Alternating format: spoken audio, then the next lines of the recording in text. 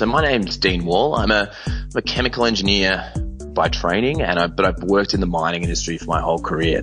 And Dean's going to help tell the story of how things are changing for men in the workforce. Matthew Crawford here with another podcast on SEEK's Laws of Attraction study into what really drives candidates. So, Dean used to work in mines as a metallurgist. And then for the past 5 years, I've been working for a small software business called Metallurgical Systems. We specialize in a very niche type of software that is sold in the mining industry. So yeah, I've been here for 5 years doing all kinds of different stuff and traveling the world and rolling out projects and delivering our product. Okay, Dean, and what has your employer done to help accommodate some recent changes in your life? Yeah, so my boss has been very generous with me, I guess. I came to him in the last couple of months asking to see if I could transfer. I'm currently based in Sydney, and I was very interested in moving down to Melbourne. So my wife and I had our first son midway through last year. So he's about 1 year old now.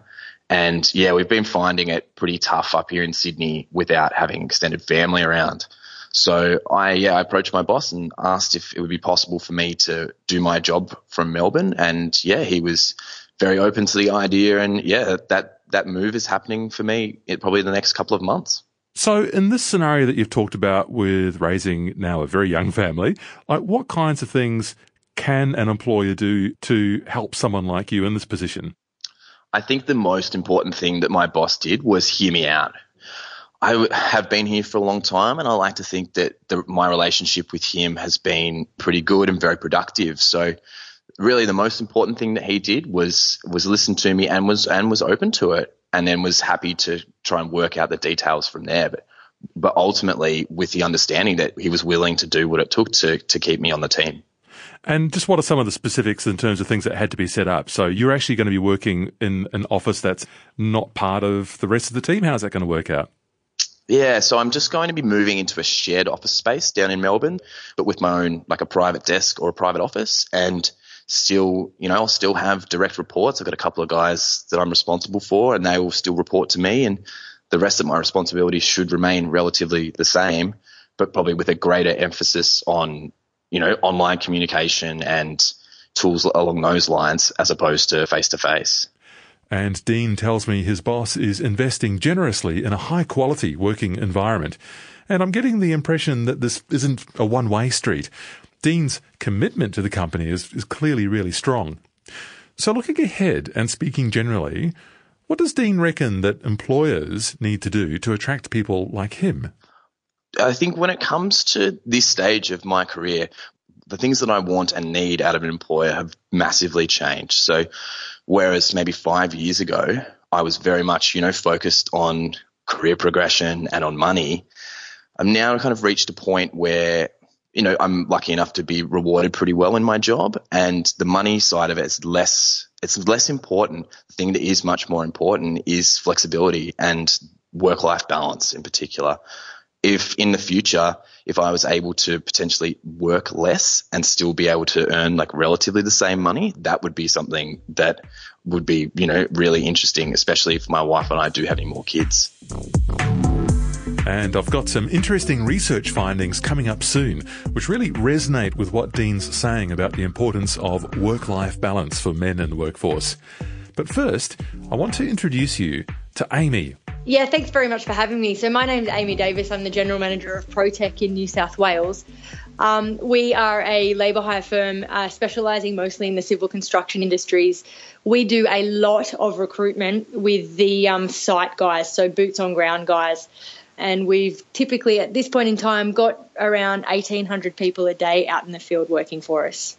So when opportunities are signalled to potential employees, and let's say a man or men are looking at that as an opportunity that they might want to pursue, what do you think are the important things that employers need to do to attract the men that they need into those roles? I think today men are looking for stability. They're also looking for flexibility inside stability. So they want to know that they've got a job to go to every week, and that job is going to fund their lifestyle, their family, whatever that is. But they're also looking It depends on age and stage, yeah. So if we're talking about people within a family demographic, a lot of men these days are also looking for flexibility because simply of the environment that we live in terms of affordability of housing or affordability of lifestyle. The younger men, so if we're talking about the millennial generation, they're actually not so concerned with stability. They're more concerned with loving what they do. And they're more concerned with making a contribution to what they do. So it really kind of depends, I guess, on the age of the person you're recruiting. So one would be stability-based and one would be, is this going to be fun and am I going to enjoy it? And that question really ties in with Amy's passion for bringing millennials into the workplace. She's doing lots of work around building resilience, and she says we all need to take responsibility for developing millennials' life skills so they can stick with their jobs and excel in the workforce.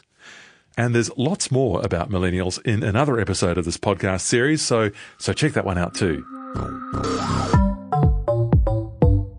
Now, I want you to think back for a moment about what Dean was saying about the importance of work-life balance, because I want to see how that matches up with the laws of attraction study. Hi again, I'm Caroline North and I'm Research Manager at Seek.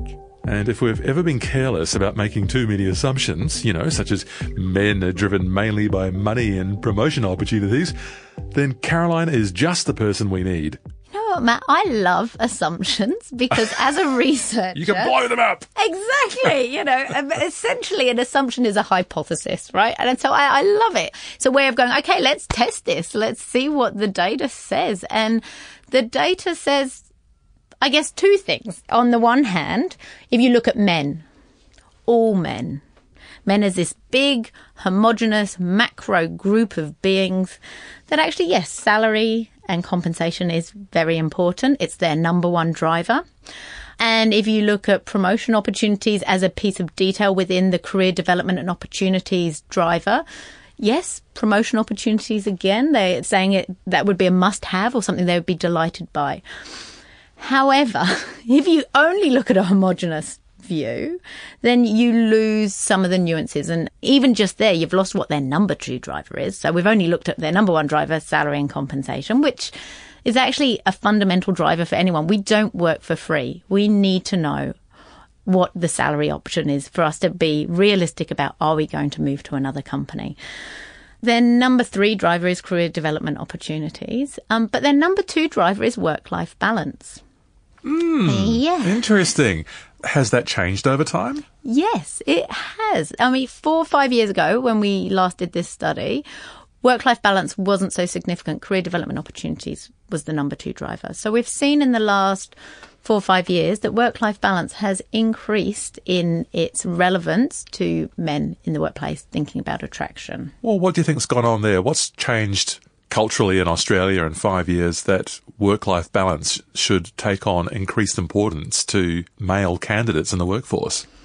Well, it's really interesting area because I think there's a number of factors which are facilitating more of a focus on work-life balance relative to some of these other drivers. One of them would be the prevalence of technology to actually help facilitate different options around work-life balance. So this notion of a 9-to-5 job, Monday to Friday, only in the office, is ever shifting, ever moving, and we're moving further and further away from that being the source of truth about what a job is. And so we can work from anywhere. We can work from home. We can work remotely. We can work while we're on the move nowadays. So this isn't just a female issue or just a male issue, but we see that men, this has increased in importance for them. So I think the fact that the ability to work in different ways at different times, the fact that it's there means that it's more attractive. But I think as well, the shift in women in the workplace has a knock-on effect on men on the workplace. So we're seeing more women in the workplace, more return to work women. They're also forming more part-time working, which as part of the working ecosystem changes the nature of how you work and what is acceptable in a workplace and what is available and what is an offer. And of course, if it's available to one group, it'll become available to another. So there is more take-up of and desire for flexible working practices amongst men in terms of taking parental leave, doing school drop-offs or pick-ups, so that whole kind of mix of home and life balance. And then thirdly, I think companies are becoming more and more aware of the competitive advantage in being able to offer work-life balance and the importance to its employees and part of an employee care program to actually be able to deliver on work-life balance.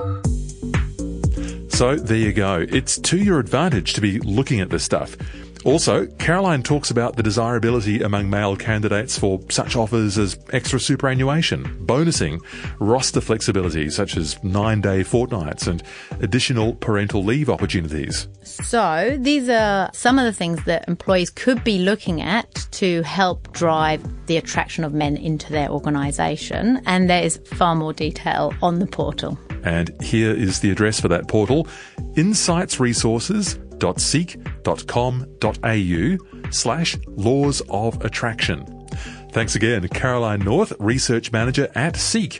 Also, thanks to Amy Davis from Protech and Dean Wall, who's about to find a new work-life balance thanks to his employer, Metallurgical Systems. Check out our podcast feed for more insights into Seek's research on laws of attraction. Talk soon.